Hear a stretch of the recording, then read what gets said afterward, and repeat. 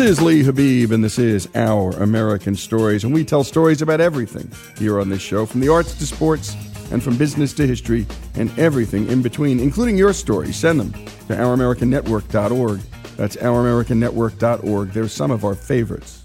And today, we're going to tell you the story of carrots.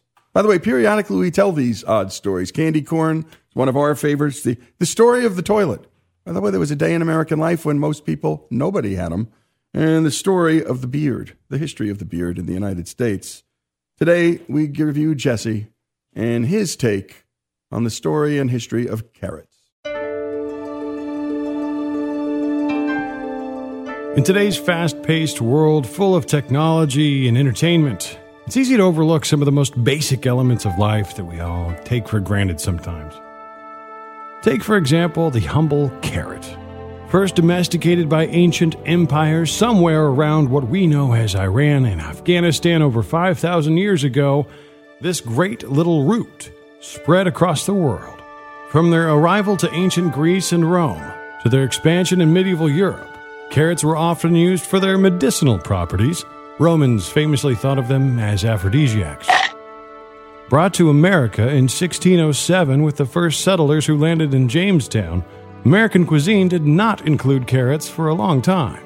In fact, no vegetable enjoyed less regard as an ingredient in 19th century America than the carrot. You see, carrots were easy to grow, and perhaps more importantly, a favorite food among cows, sheep, pigs, chickens, horses, and children. From there, it was a natural progression onto the dinner plate. There are over 100 species of edible carrots today, and until the 17th century, the only edible types of carrots had black, white, red, and purple colors. The orange carrots we know today were created by selective breeding in the Netherlands as a tribute to the royal family known as the House of Orange. 87% of the carrot is water, and it's one of the most sugary vegetables in the world, second only to the beet. But did you know about the secret carrot within the carrot? If we carefully bite our carrot horizontally, using care not to penetrate the center of the carrot, one can negotiate to peel away the outer layer, exposing the sweet and tender inner core of the carrot. If you've never seen it, try it out. Set aside the outer layer of the carrot so the flavor doesn't interfere with the enjoyment of that succulent carrot tender. It's perfectly healthy for dogs to eat carrots, and apparently it's okay for cats too. But I've never seen a cat eating a carrot, have you? The world's longest carrot was measured to be over 19 feet long, and the heaviest grown in 1998, weighing in at 19 pounds. The average number of carrots one person eats in their lifetime is 10,866. The city of Holtville, California, is often called the carrot capital of the world. They have an annual carrot festival that dates back more than 70 years. Really, there is no place like Hopeville.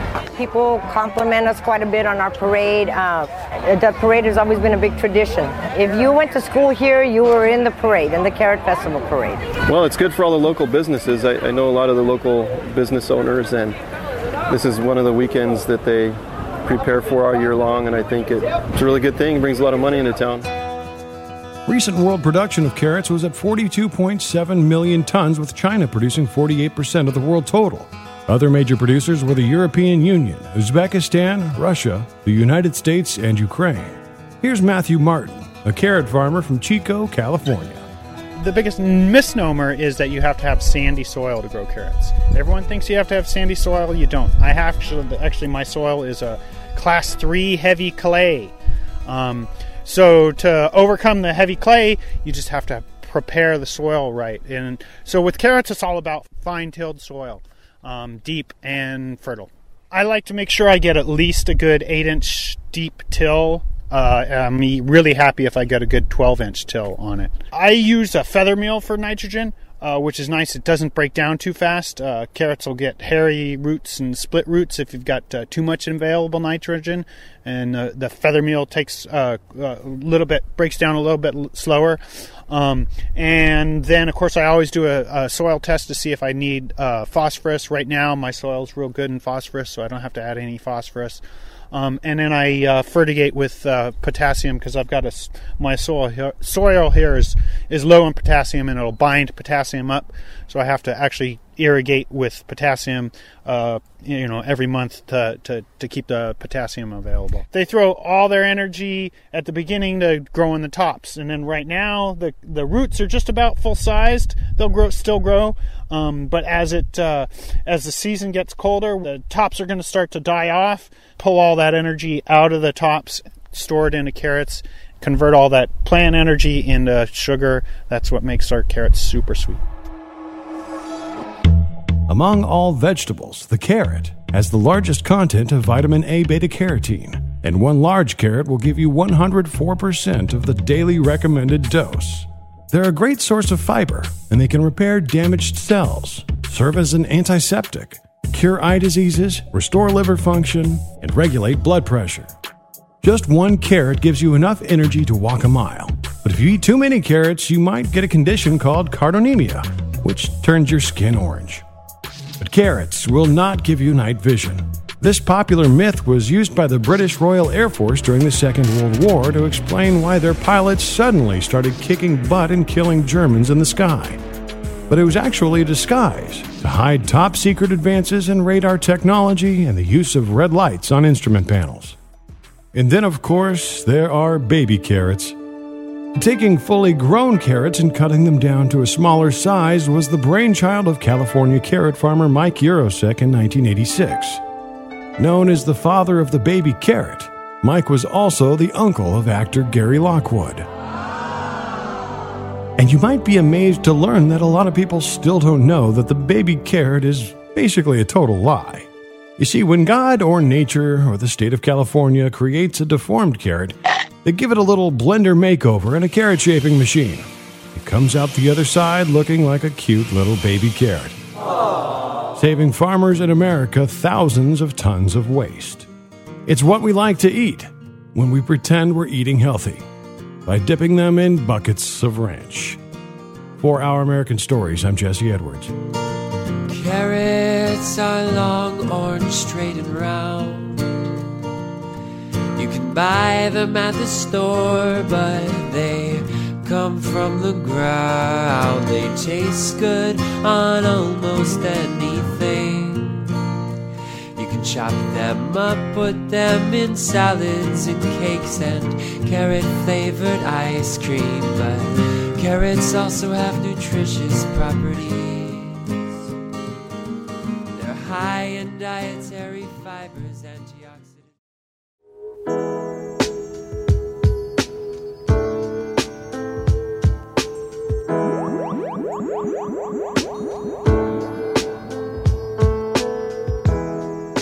And we continue with Our American Stories, and we now bring you the story of an extraordinary woman who was an inspiration not only for women of color, but an inspiration to all who knew her name, Dr. Olivia Hooke. Here's Stacey Edwards with her story. 10 years before Rosa Parks refused to give up her seat on a Montgomery, Alabama bus, and 18 years before Martin Luther King Jr. delivered his I Have a Dream speech, Olivia Hooke became the first African-American woman to join the U.S. Coast Guard.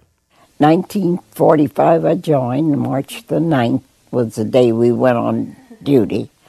We had been campaigning for that privilege, but nobody joined. I kept watching the newspapers, and I thought to campaign for certain civil rights and then not use them, to me, is very futile, and somebody ought to join up after they campaigned. Born in Muskogee, Oklahoma, Olivia was just 7 years old when her house was ransacked and burned by members of the KKK during the Tulsa race riots of 1921, while her and her 3 siblings hid under a table. There were times when I didn't know about prejudice because the only people that I had seen who were not African American were people who wanted to sell things to my father, and they brought presents for the children and listened to my sister play Bach and all kinds of things to show how interested they were. So I was totally surprised when the disaster happened wasn't a riot. We were really the victims. But it took 80 years before we got an apology from the mayor of Tulsa. And they admitted that we were the victims. Of course, we got no monetary reimbursement, but at least they apologized after 80 years. After the riots, her family moved to Columbus, Ohio, where she earned her Bachelor of Arts in 1937 from Ohio State University. While at OSU, she joined the Delta Sigma Theta sorority, where she advocated for African American women to be admitted to the U.S. Navy. You see, there were no people of our race in the Navy, no girls. We had been campaigning for that privilege, but nobody joined. I kept watching the newspapers, and I thought to campaign for certain civil rights and then not use them, to me, is very futile, and somebody ought to join up after they campaign. So I thought, well, if I go and I survive, maybe someone else will come. Although I had applied for the Navy, and they kept writing back saying, there is a technicality. They didn't tell me what the technicality was. So I said, well, let me try the Coast Guard. And the Coast Guard recruiter was just so welcoming. She wanted to be the first one to enroll an African American. Miss Hooker enlisted with the U.S. Coast Guard in February 1945. On March 9th, she went to basic training in Brooklyn, New York. When they told us to go to basic training, I took a trunk with all my luxuries in it. I didn't know. The 7 girls, other girls that went when I went, all had duffel bags. Everything was new to me. They get you up at 5 o'clock in the morning, and you do exercises for an hour before you went to breakfast. And then, of course, you had to polish your floor, even though it didn't need polishing. And they thought of chores for you. We went to Manhattan Beach training station, and we stayed there 6 and 9, 15 weeks, I think. And then when I graduated from yeoman school, I was sent to Boston. The head of the yeoman school, Lieutenant Isley, had written to all of the Coast Guard stations. There were 11 districts. And the only one who answered yes, they would take an African American was Admiral Derby in Boston. While in Boston, Olivia earned the rank of Yeoman Second Class in the Coast Guard Women's Reserve, where she served until her unit was disbanded in 1946. By 1947, after receiving her master's, Hooker moved upstate to work in the mental health department of a women's correctional facility. Many women in this facility were considered to have severe learning disabilities by staff. Hooker felt they were more capable than given credit and re-evaluated them and helped the women to pursue better education and jobs, a passion she inherited from her mother. My mother was a real suffragist. I mean, she was a campaigner for the women's vote, and so I guess I inherited some of that. And I want to see equal pay for equal positions. And naturally, I'm trying to vote for people who believe that equal pay for equal positions should be the right of every person.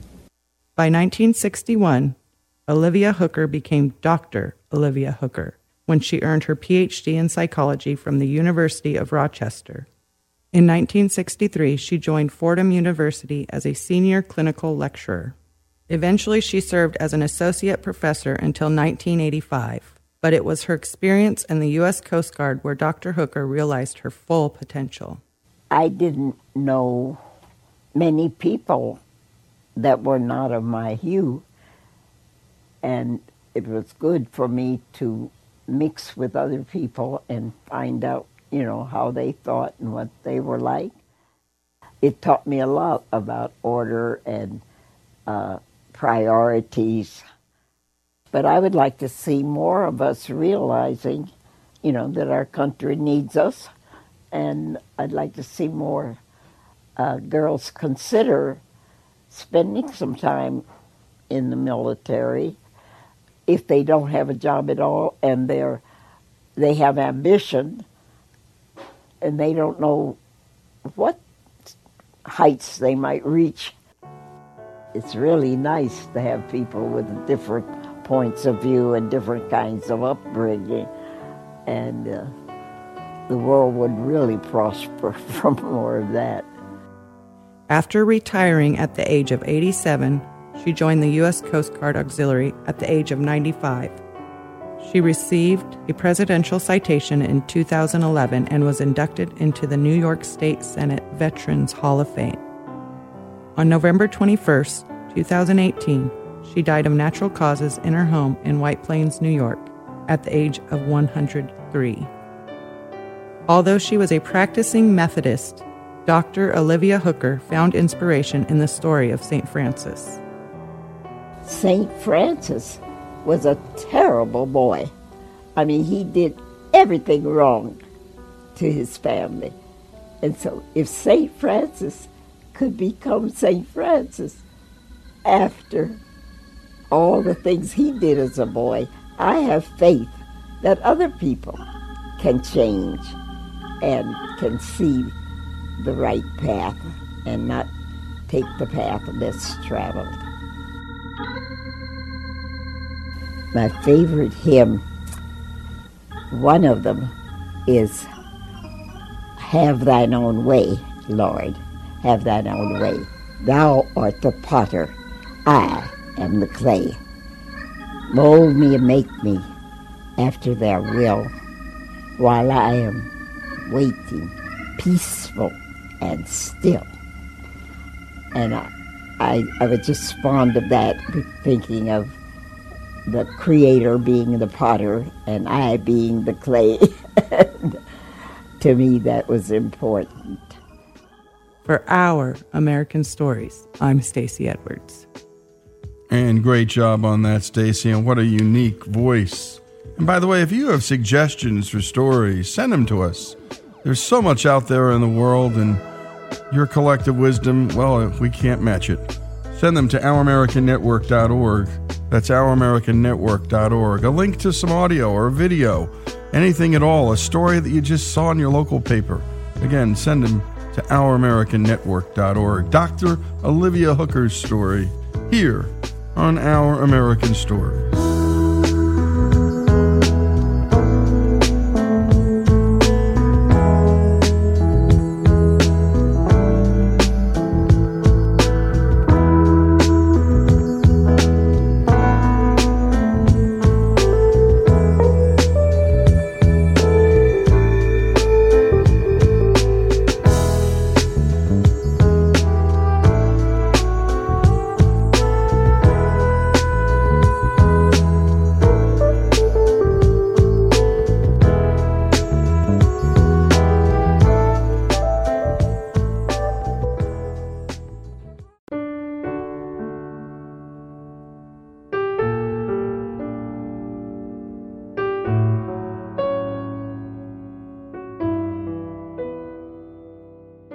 This is Our American Stories, and we love to tell stories about our nation's history.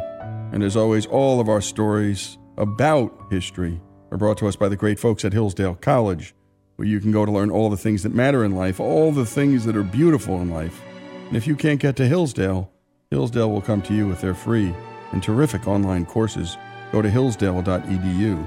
And as you know, we like to bring you events that shaped our country, and some for the better, and some for the worst. And through it all, there have been people fighting for the promises made in our Constitution. Sometimes the battles we fought have been a loss.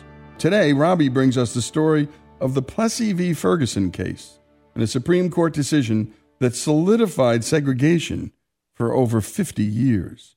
It's told by a descendant of Homer Plessy himself, Keith Plessy. Here's the story. Separate but equal. It's a phrase that haunted African Americans for years. The right to separate individuals, restaurants, businesses, train cars, buses, based on the color of one's skin. Separate but equal was not a policy left over from the Civil War. It wasn't until more than 30 years after the Civil War that segregation became the law of the land. But not all states fell in at the same time. And in New Orleans, Louisiana, there was a man named Homer Plessy who would, with the help of the country, fight for the equality that black citizens had tasted for a brief moment. My name is Keith Plessy. I am a fourth-generation descendant of Homer Plessy, plaintiff in the Plessy versus Ferguson case of 1896. Homer Plessy was born in 1863, March 17th, the same year that Abraham Lincoln issued the Emancipation Proclamation. He grew up in a turbulent time. Civil War was when he was an infant. Post-Civil War was his younger life, where he experienced Reconstruction in Louisiana, being protected by the Union soldiers. They were able to attend the same schools as white citizens. There were 3 additions to the U.S. Constitution, amendments, the 13th, the 14th, and the 15th amendments. Those amendments came during Reconstruction. 13th Amendment abolished slavery. 14th Amendment, equal protection of the laws. And the 15th Amendment was the right to vote. So those 3 things occurred during Reconstruction. And Homer Plessy was a young man experiencing those changes. So it was developing him to not only enjoy the freedoms that came through Reconstruction, but to defend those rights when they were being taken away. And during his childhood, many protesters and activists of his time set the pace for him when he became a young man.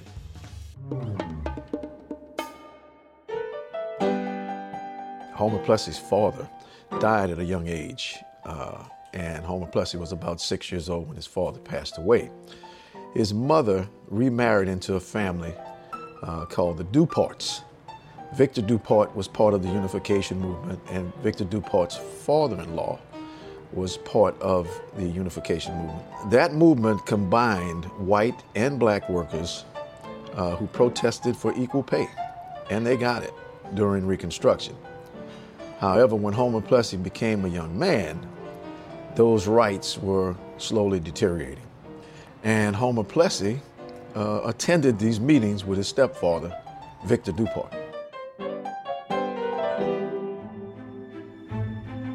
And he was familiar with the Citizens Committee, but he was not a member of the Citizens Committee. That was a group of 18 lawyers, businessmen, prominent citizens, mixed race organization. There were some white citizens, some African American citizens, long in the battle for freedom.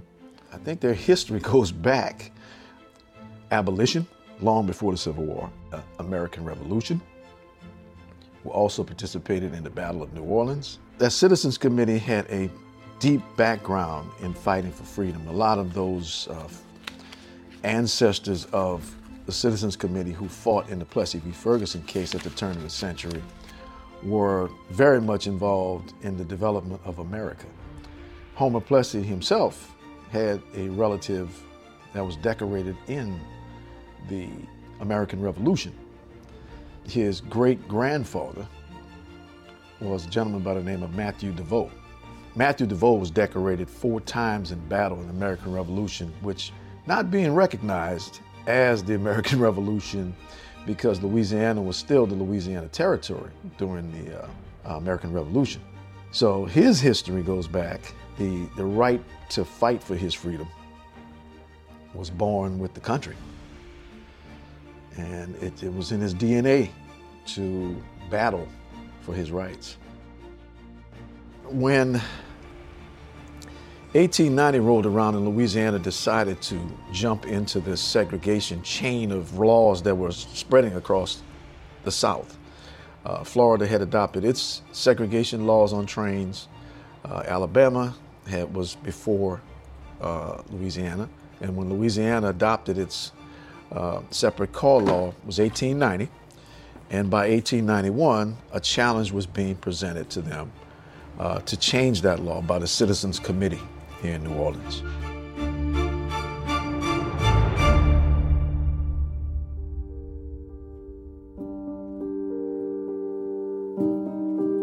The Withdraw Car Act, or Separate Car Act, was a law passed in Louisiana that required railroad companies to provide equal but separate train car accommodations for blacks and whites.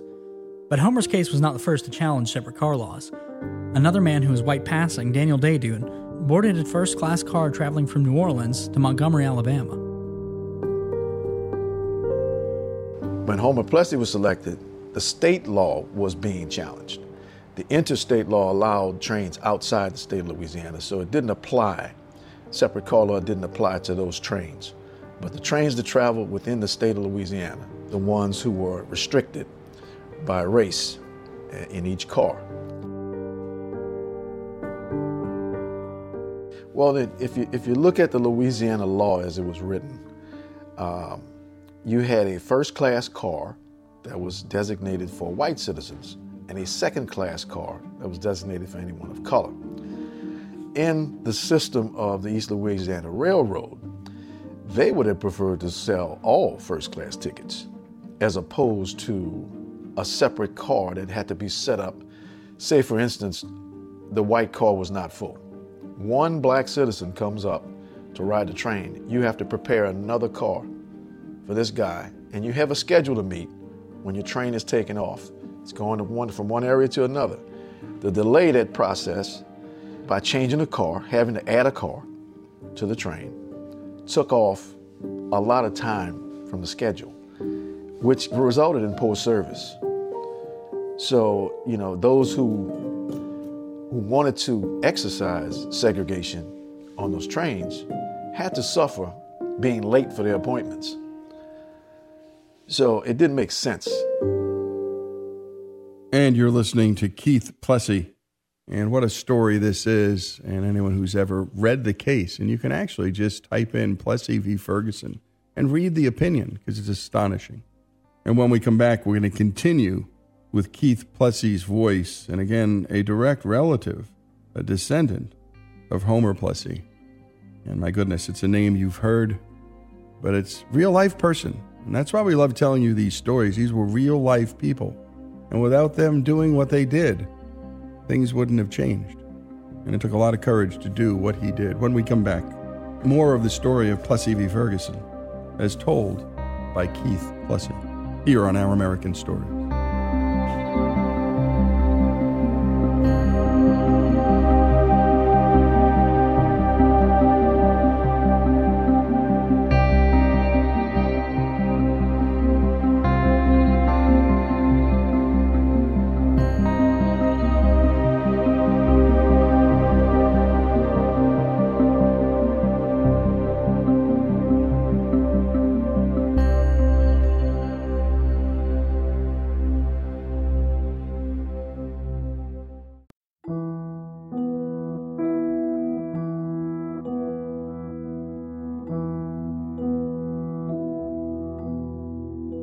And we're back with Our American Stories and the story of the U.S. Supreme Court case, probably the most infamous, the 1896 Plessy v. Ferguson case, which was brought to the Supreme Court in order to challenge segregation.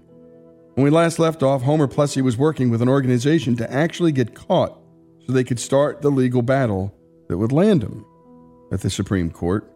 When one looked at Plessy, they couldn't tell if he was white or black.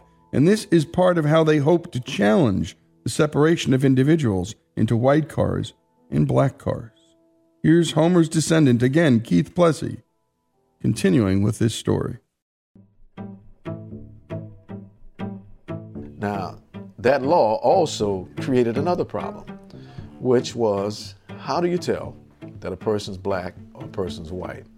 in New Orleans, you had so many citizens who appeared to be white, but they were actually black.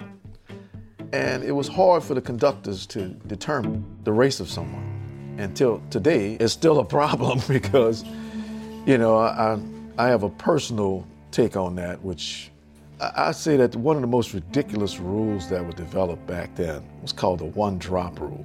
That if you had one drop of African blood in your line, your genealogy line, that you were considered black.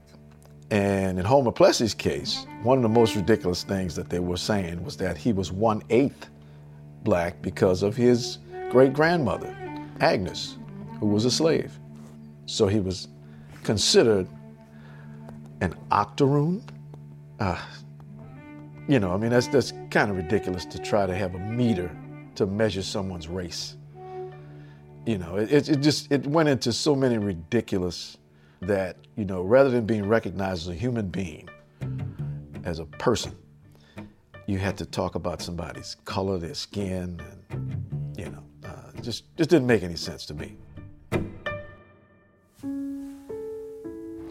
The Citizens Committee had already cut a deal with the East Louisiana Railroad to work on this plan to change the law.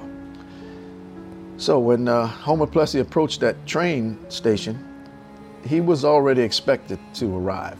He purchased his ticket without conflict. He entered the train car, which was designated for whites only, and he sat down. Well, the conductor and the arresting officer were also hired by the Citizens Committee and the East Louisiana Railroad to arrest Homer Plessy and take him off that train so that they can challenge the law. He was bailed out because the bail was set so he could be released. The initial criminal case was overseen by Judge John Howard Ferguson, and he ruled that Louisiana was able to regulate their intrastate travel in whatever manner they deemed fit. After the verdict was passed, the Citizens Committee stepped in and appealed the case up to the state Supreme Court. That result of the case was appealed to the U.S. Supreme Court, and it was challenged in U.S. Supreme Court by Homer Plessy and the Citizens Committee. And that's when it became Plessy versus Ferguson, and it became a national case. What the Citizens Committee did to raise money to represent Homer Plessy, I think the phrase, if I can get it correct, was the liberality of the rich and the might of the poor combined. So you had a list around the United States of people who sent $1, who sent $10. Some people sent 50 cents.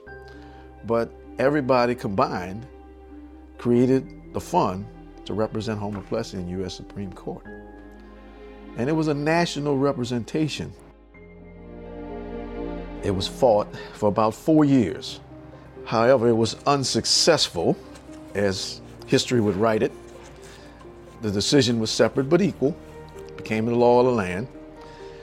But in that instance, a new era of civil rights pioneers were developing around the scene of that case, a fight that continued to actually change the law. After separate but equal was adopted as the law of the land, many other areas that were not segregated became segregated. So it brought about a backward step to America that I think it was a crippling situation, probably one of the worst, if not the worst, decisions at a point in American history where we could have actually turned the tables on the inequalities that the country was producing at the same time with this narrative of equal justice for all. It was not being practiced at that time, and it was given teeth. Jim Crow gave segregation teeth to bite into American society in every facet possible. I mean, you had drinking fountains, parks didn't allow you to come into certain areas.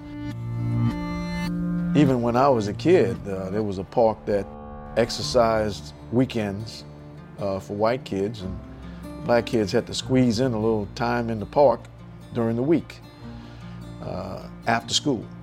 And the weekends when everybody was out of school, we couldn't go in that park.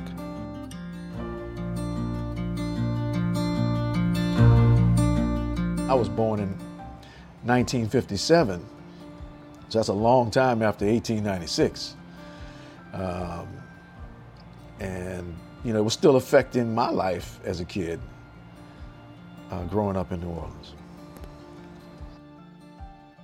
Eventually, Brown versus Board of Education changed Homer Plessy's case. The Plessy decision changed the landscape of civil rights law at that point, but transportation still was not changed until maybe the 60s, when you had the Civil Rights Act signed. There were still buses being attacked. So the transportation issue was not solved. It was education in Brown v. Board. I remember as a child in elementary school being told that I was related to Homer Plessy. One of my teachers, who I can remember, Miss Waters, she brought the phone book into the room, and while we were talking about Plessy versus Ferguson, she looked at my name, stood me up in front of the class, and told the kids, Keith's last name is spelled just like Homer Plessy's. But it wasn't until much later that Keith realized how closely related he was to Homer. 1996, when I met author Keith Weldon Medley. And this gentleman was doing research on Homer Plessy, who he had done extensive research, and his book was being developed. It's called We as Free Men, Plessy versus Ferguson, The Fight Against Segregation. And his book entailed the genealogy of Homer Plessy's family. And that's when I really found out my connection to Homer Plessy through my great-grandfather. And also, at the same time, he was doing research on Judge John Howard Ferguson.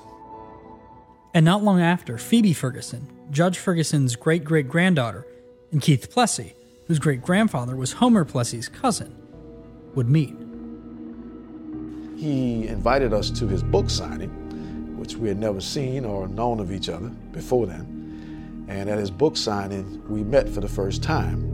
And when I first met Miss Ferguson, I shook her hand and she began to apologize for slavery, segregation, and anything that ever went wrong during racial relations. And I kind of interrupted her and said, hey, it's not our fault that those things happen. We can do something different. It's no longer Plessy versus Ferguson. It's Plessy and Ferguson. So we became friends at that instant, and we've been friends ever since. And it took us from 2004 to 2009 when we actually developed the foundation. We signed our letters of incorporation at a restaurant called Cafe Reconcile. When we signed our papers there, we didn't realize that on July 9th, we were signing those papers. The 14th Amendment, it was adopted to the U.S. Constitution on July the 9th, 1868. And great job, as always, to Robbie. And the Plessy and Ferguson Foundation is doing a lot to educate folks. Together, Keith Plessy and Phoebe Ferguson are spreading their message that their mutual history can be a tool to create unity and understanding. They've seized the opportunity to pick up the torch, keep history alive, and share their vision for true democracy in the 21st century. I wanted to read you the lone dissenting opinion by Justice Harlan in Plessy v. Ferguson. Everyone knows that the statute in question, and this is the one separating white from black, had its origin in the purpose not so much to exclude white people from railroad cars occupied by blacks, but as to exclude colored people from coaches occupied by or assigned to white people. The thing to accomplish was, under the guise of giving equal accommodation for whites and blacks, to compel the latter to keep to themselves while traveling in railroad passenger coaches. No one would be so wanting in candor as to assert the contrary. In view of the Constitution, in the eye of the law, there is in this country no superior dominant ruling class of citizens. There is no class here. Our Constitution is colorblind and neither knows nor tolerates classes among citizens. In respect of civil rights, all citizens are equal before the law. The humblest is the peer of the most powerful. The law regards man as man, and takes no account of his surroundings or of his color when his civil rights, as guaranteed by the supreme law of the land, are involved. In my opinion, the judgment this day rendered will, in time, prove to be quite as pernicious as the decision made by this tribunal in the Dred Scott case, and that is Justice Harlan dissenting in Plessy v. Ferguson in 1896. Plessy v. Ferguson, as told by Keith Plessy, the story here on Our American Stories.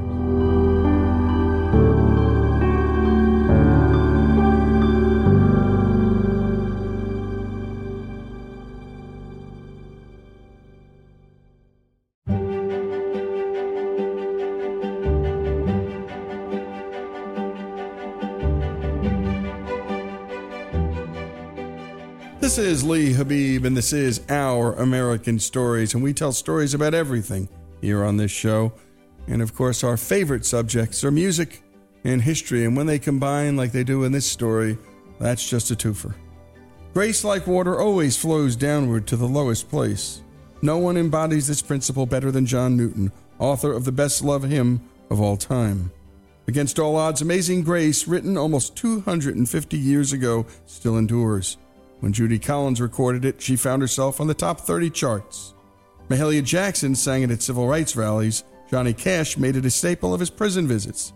Aretha Franklin's live album entitled Amazing Grace, recorded in 1972 at a Baptist church in L.A., was the biggest-selling album of her career. So who was John Newton?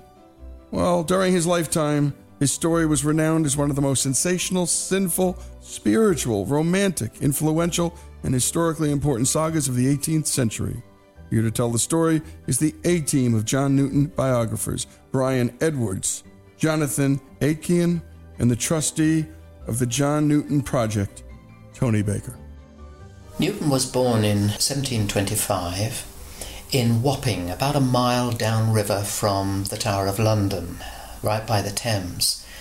Wapping was at that time a little kind of hamlet, although it was a very busy waterfront. 1,000 ships a day were coming in and out of London at that point. John Newton, as a little boy, could walk down to Execution Dock and see mutineers and pirates hanging in chains until 3 tides had washed over them. His father was a sea captain. We don't know much about his father. Newton held him in both fear, awe, and respect. His mother was a very godly woman, Elizabeth. She took John Newton as a little boy, up to the age of nearly 7, to the dissenting chapel of Dr. Jennings. And it was quite famous. It was full, and all kinds of interesting preachers came there, including Isaac Watts. John Newton, as a little boy, was more educated at his mother's knee, simply because John Newton Sr., Captain John Newton, was away on these very long sea voyages, and so he was very much an absent father.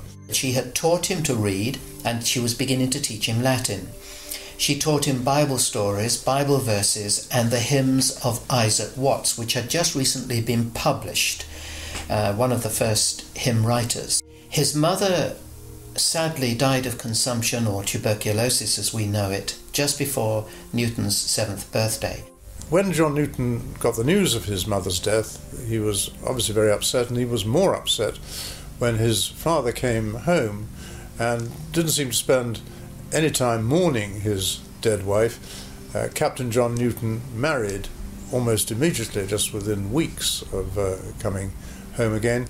And John really was a typical product of an unwanted stepson, I suppose, really. He only had, I think, 2 years formal education, that at a not very satisfactory boarding school.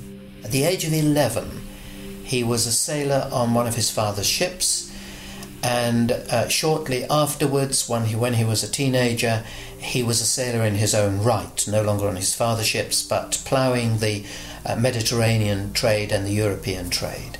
But there was one extraordinary experience that John Newton had as about an 11 or 12-year-old boy on this first voyage with his father, which might be called a supernatural experience.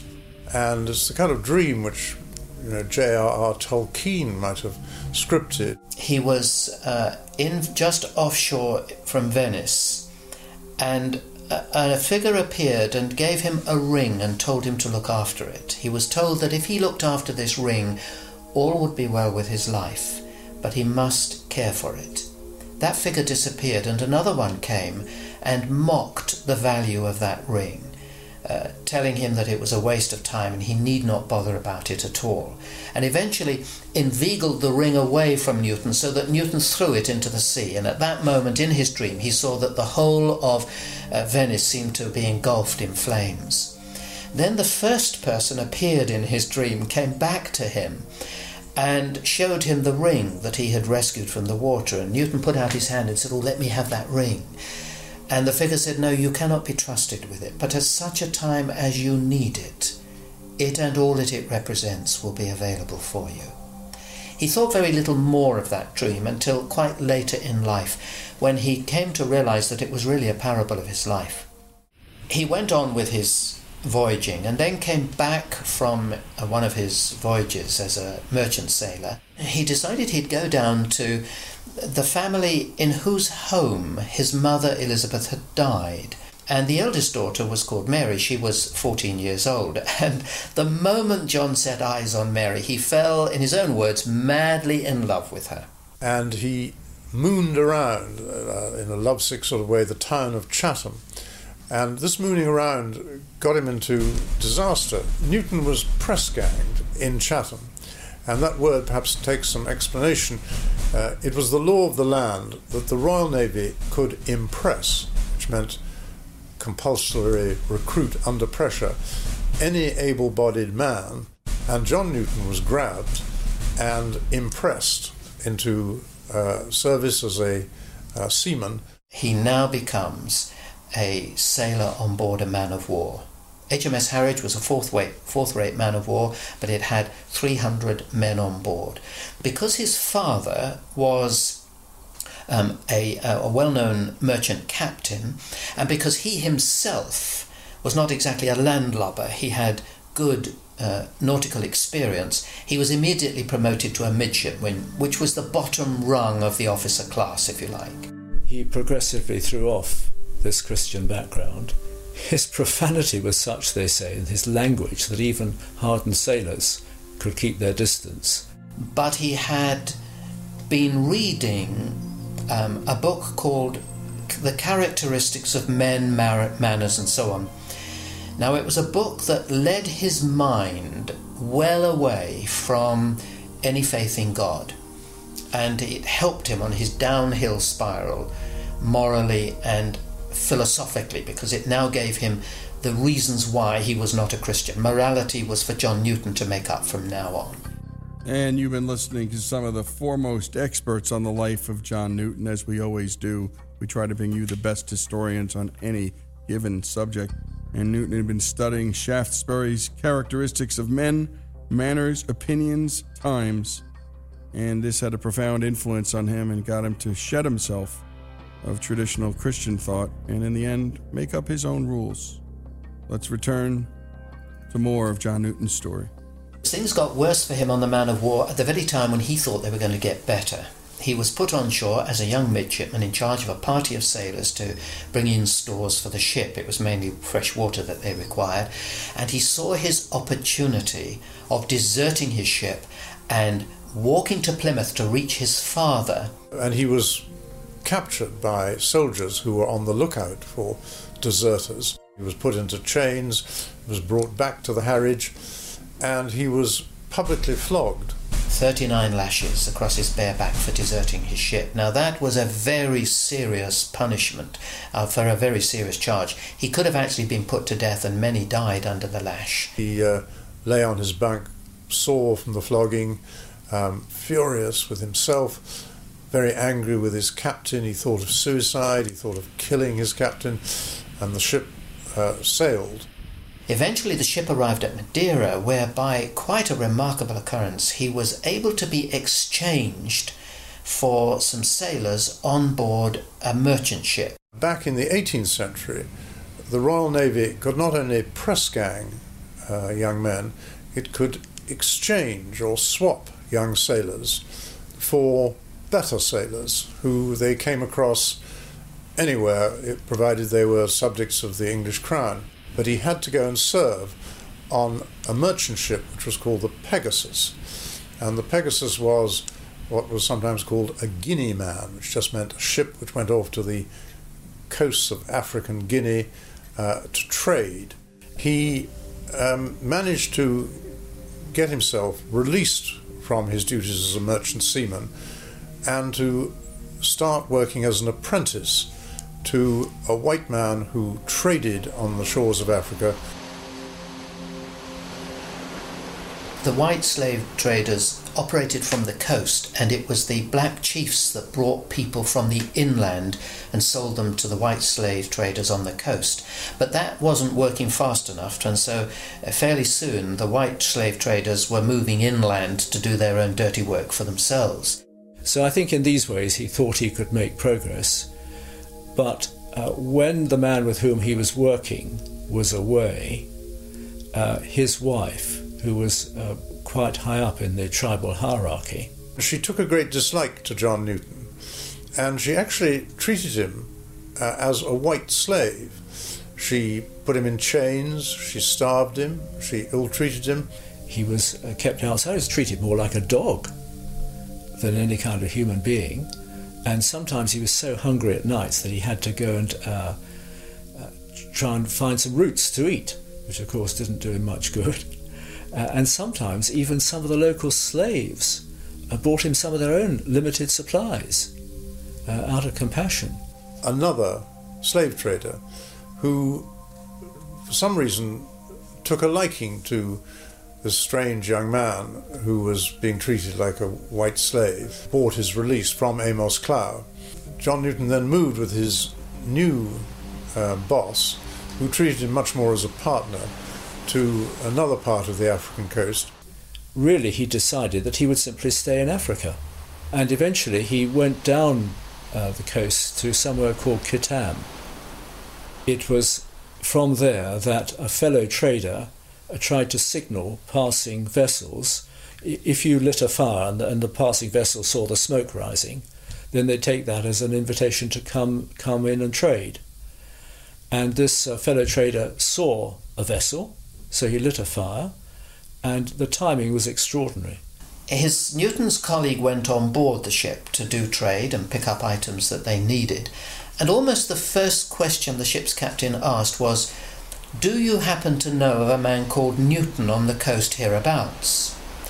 Apparently the ship's captain had met up with John Newton's father before he left England, and John Newton's father had said, "If you ever find my son on the coast of Africa, I want you to bring him back." Now, this sounded like a sort of seafarer's version of looking for a needle in a haystack. The colleague of Newton said, "Well, as it happens, I know exactly where the man you're looking for is."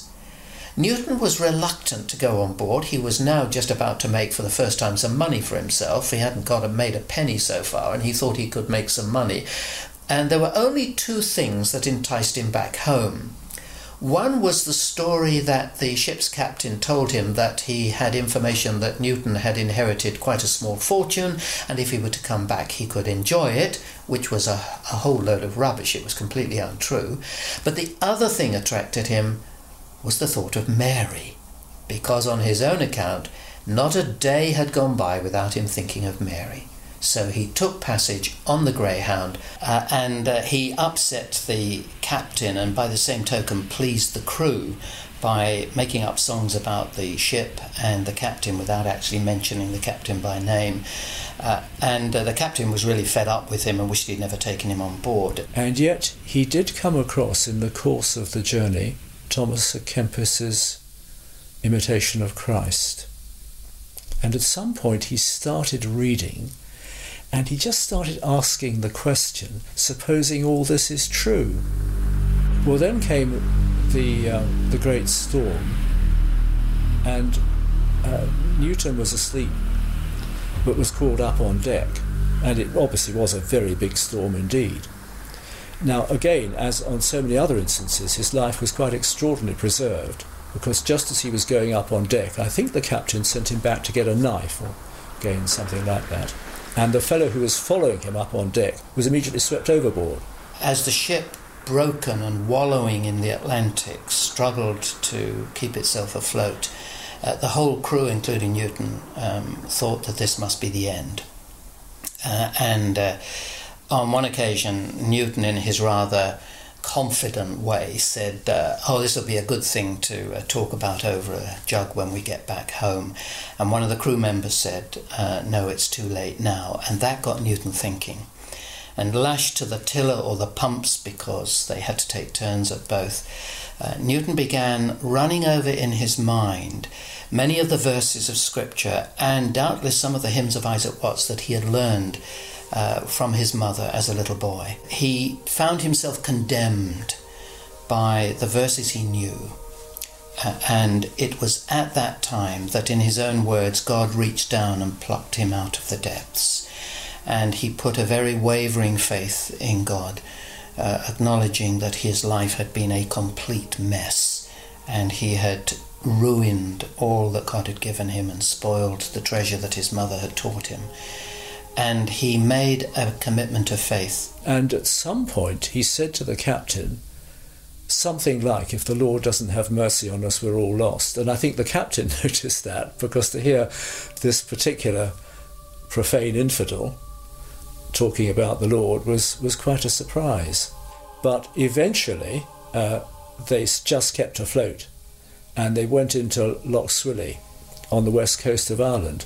One of the first things he did was to go to church and to pray and give thanks for the fact that he had been saved as a result of his prayer. So he goes back to Mary in Chatham in Kent, but still she gives him a little hope, but no certainty. And he'd got no money at all, because he got nothing for his time in Africa. He walked from Chatham in Kent, the 250 miles to Liverpool. He calls it his long, lonely walk, because that's where he would be able to pick up another ship. This is a slave ship. He's first mate. And it was on this ship that he, in his own words, backslid as bad as before. He would allow the life on board ship and the life in the evenings to drag him down. And it really was a bad journey for him. But he was determined to go on with Christ, although the life on board a slave ship was probably the worst of all the merchant ships, and only the rough and unruly ever ended up on board ship anyway. And you're listening to the story of John Newton, who of course wrote the most popular hymn in history, Amazing Grace. And I know some of you are wondering, well, what does this have to do with America? And if you've ever read any books by Stephen Turner, the best being Amazing Grace, the story of America's most beloved song, the relationship between American singers, churches, and hymnals, and, well, this story, they're intertwined. Let's return to this remarkable story with some of the best Newton biographers on the planet. After Brownlow, he took 3 journeys as a slave ship captain. So he was actually in charge of the ship and the gathering of the slaves on what was known as the triangular trade, out from England with items for barter to the west coast of Africa, picking up slaves, taking them from there either to the West Indies or to North America, and then picking up cotton, rum, brandy, things that the home market wanted, and then coming back across the Atlantic. That was the 3 legs of the triangular trade. In the 1750s, when Newton was a slave ship captain, the general view of England, including Christian England, was that the slave trade was a respectable economic form of activity. And that sounds extraordinary, but it is historically true. 1750s and 60s, almost nobody, not even the Quakers at that stage, had really got to grips with the issue of slavery. It wasn't until you get right up into the 1770s, 80s and 90s that the groundswell of recognition of what is happening. And part of the reason for this is you have to realise that people in the home market, England, would be receiving all this cotton and brandy and sugar, but had no idea really how it came. There wasn't the media. Nobody was going out there taking films of slaves and the way they were treated and the cruelty and bestiality of it all. And so people didn't know.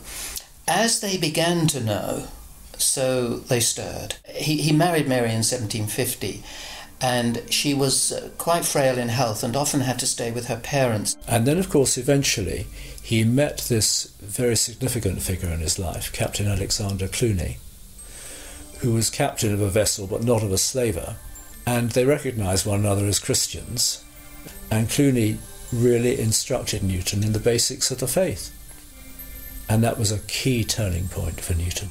But at the time, what disturbed Newton, and even when he writes his authentic narrative, he says, I was increasingly perturbed by a course of life that was involved with shackles and chains and leg irons. And he said, I felt more like a jailer and a turnkey. And he didn't like what he was doing. His conscience was stirring. The owner of his ships, Mr. Manasty, was actually in the process of building him a brand new ship to send him out again on a fourth voyage when he suddenly took a seizure.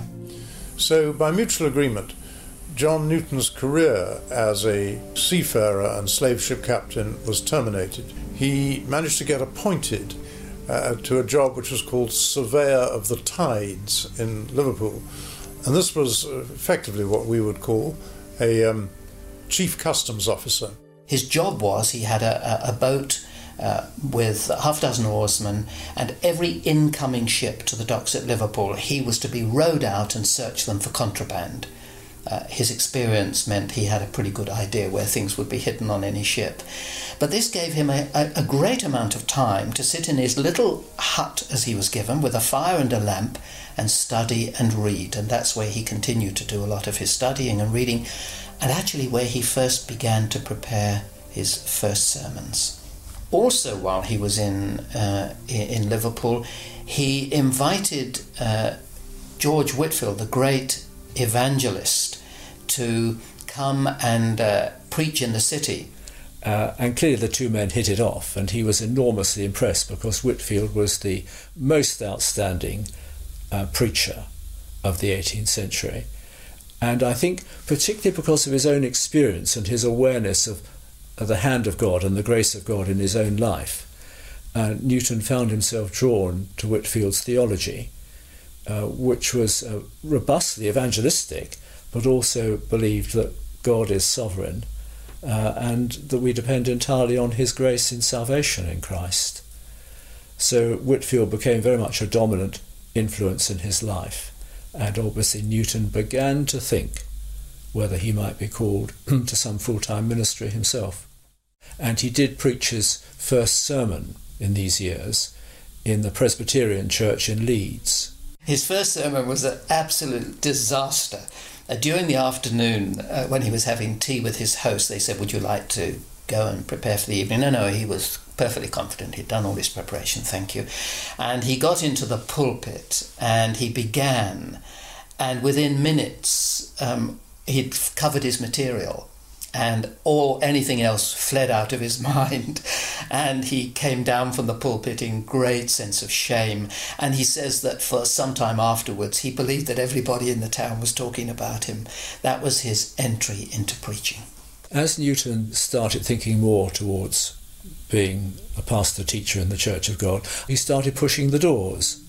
But the doors didn't open because although you would have thought that Newton, with his gifts would be, and his spiritual experience would be just a wonderful gift for the Church of England ministry, because he was tainted with Methodism, which many churchy leaders in the Church of England thought was simply fanaticism.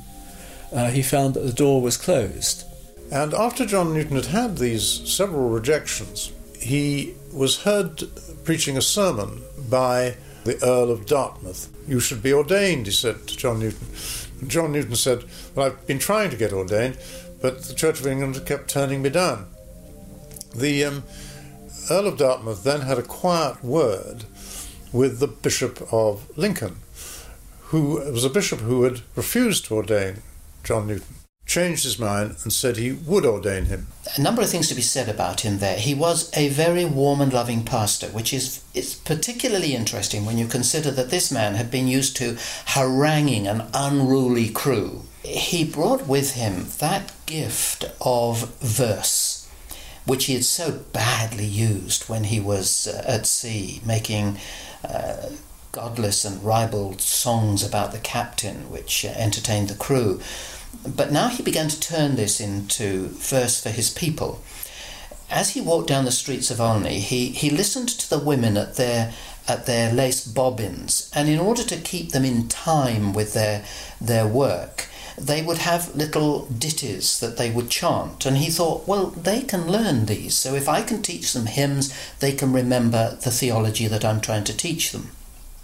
So he would sometimes spend 2 or 3 days in his week not just preparing the sermon, but preparing the song that was going to go with the sermon. And then he would teach it to them after the sermon, and that would really punch home the points that he had made. He started a Sunday school, long before Robert Raikes started a Sunday school in the West Country, and kids from the Baptists were coming as well. In fact, that caused a bit of a problem, because he devised the idea of giving little prizes for children who could remember verses and knew answers to questions. And unfortunately, the Baptist kids were running off with all the prizes, and that caused a bit of tension because they knew their Bible so well. And he says he had to sit them down and give them a little talk on how to get on well together. And you're listening to the story of John Newton, from slave ship captain to wannabe minister, and to the author and writer of the greatest and most well-known hymn of all time, Amazing Grace. When we return, this remarkable story continues, John Newton's story. And what we do here, folks, at Our American Stories, well, we're a nonprofit, and we'd love your help, financial help, anytime you hear something like this or stories that you love or would share. Know that we do them and are looking for your help, and any help you can provide would be welcome. We try to provide stories that are beautiful and that are different than most of the other things heard out in this culture. So if you'd like, go to ouramericanstories.com, give what you can. There's a donate button right there, and we thank you for your support ahead of time. Let's pick up where we last left off. He was informal, so that instead of going around in clerical dress of the period, he would wear his old naval captain's coat, obviously believing he shouldn't throw something away while there was still some wear in it. So he was easy and approachable. Newton was encouraged to write up, as we would say today, his testimony. And so he produced what's called the authentic narrative. After the publication of an authentic narrative, people came from all over to see this man with such an extraordinary story to tell.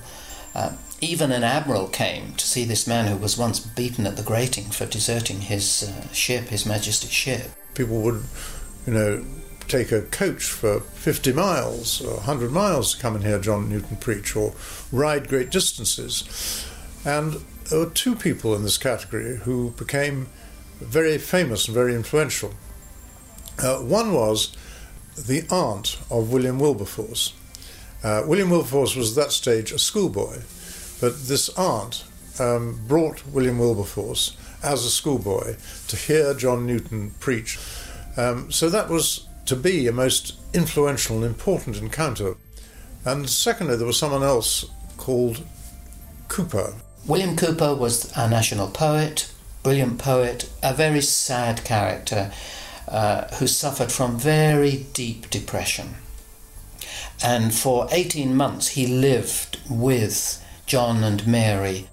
But William Cooper was brilliant at verse, of course, and together they wrote a number of hymns. And hymn singing was comparatively new, because certainly until then, mostly in the Church of England, they just sung psalms. So this was quite a new development. Cooper wrote some great hymns. There's one called God Moves in a Mysterious Way, His Wonders to Perform. But Newton was probably the greater hymn writer of the two, and perhaps his greatest hymn theologically was Glorious Things of Thee Are Spoken. But his most famous hymn was Amazing Grace, and that was the hymn which will always be associated with John Newton's name. He wrote Amazing Grace as a New Year hymn.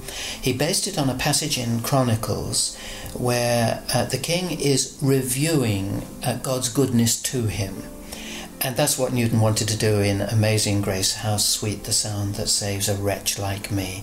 And he continually comes back to the word grace, which for John Newton, of course, meant God's undeserved mercy in forgiving him through the merits of Jesus Christ and because of nothing he himself had done. And then he rounds it off in what is his final verse. The earth will soon dissolve like snow, the sun will cease to shine, but God who loved me here below will be forever mine. Unfortunately, that verse somehow in the 19th century got lost, and the new verse that everybody knows when we've been there 10,000 years got put in, but that has nothing to do with John Newton. Wrote the hymn, as far as we know, rather quickly in an afternoon. He didn't write the tune. The famous Amazing Grace music came much later and separately. And Amazing Grace, it never really took off in England.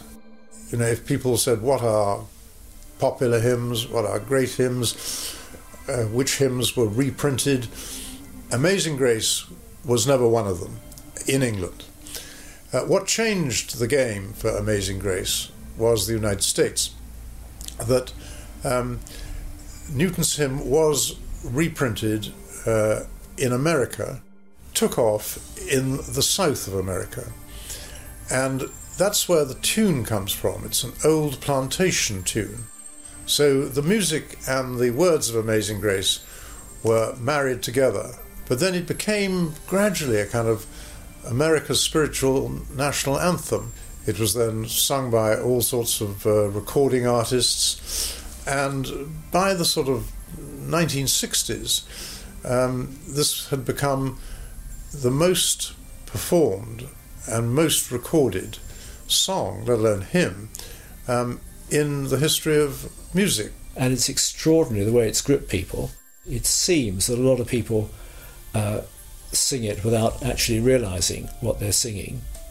You sing it because it's good to sing, even though you don't necessarily understand or perhaps agree with the words.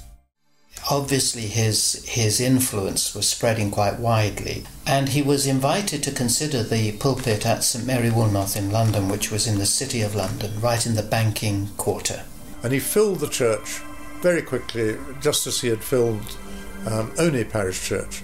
And again, it was so crowded that some of the regulars started to complain that their pews were being occupied by all these newcomers. And then there was they had to build a gallery again in St Mary Woolnoth, and of course it was a very, very much more influential kind of congregation, people from the city and from politics. Many of his congregation would be bankers. How were they earning their living? Many of them through the revenue of the slave trade.